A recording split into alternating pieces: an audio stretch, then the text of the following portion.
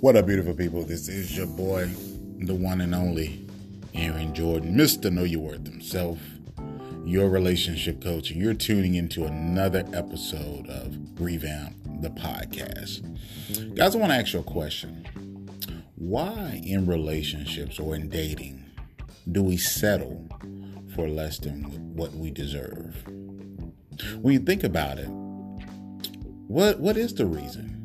Is it because that we feel that we're inadequate to have what we want?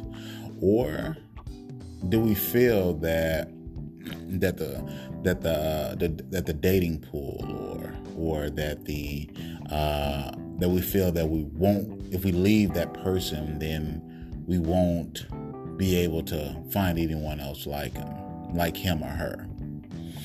Oftentimes in relationships, we settle for the reason of being comfortable.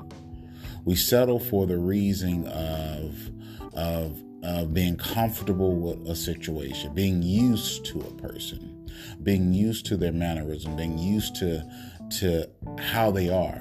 So if a person is belligerent, boisterous, or disrespectful, or treats you in a way that is not conducive to your well-being, should you really settle? Should you remain in that situation? Should you stay put? Should you just settle for the sake of saying that you have a relationship?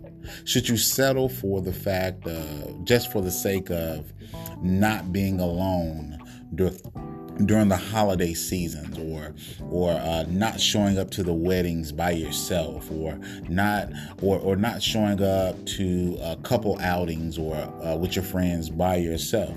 Is that a reason to settle? See, what you have to understand is you have to be able to take back the power that you have in this regard. You are the one that owns your power. You are valuable. You're worthy. You should have everything that your heart desires. And that doesn't mean settle for someone that will actually treat you less than what you deserve. That goes for both men and women. I want you guys to think about that for a minute. Why do we settle in this thing we call love?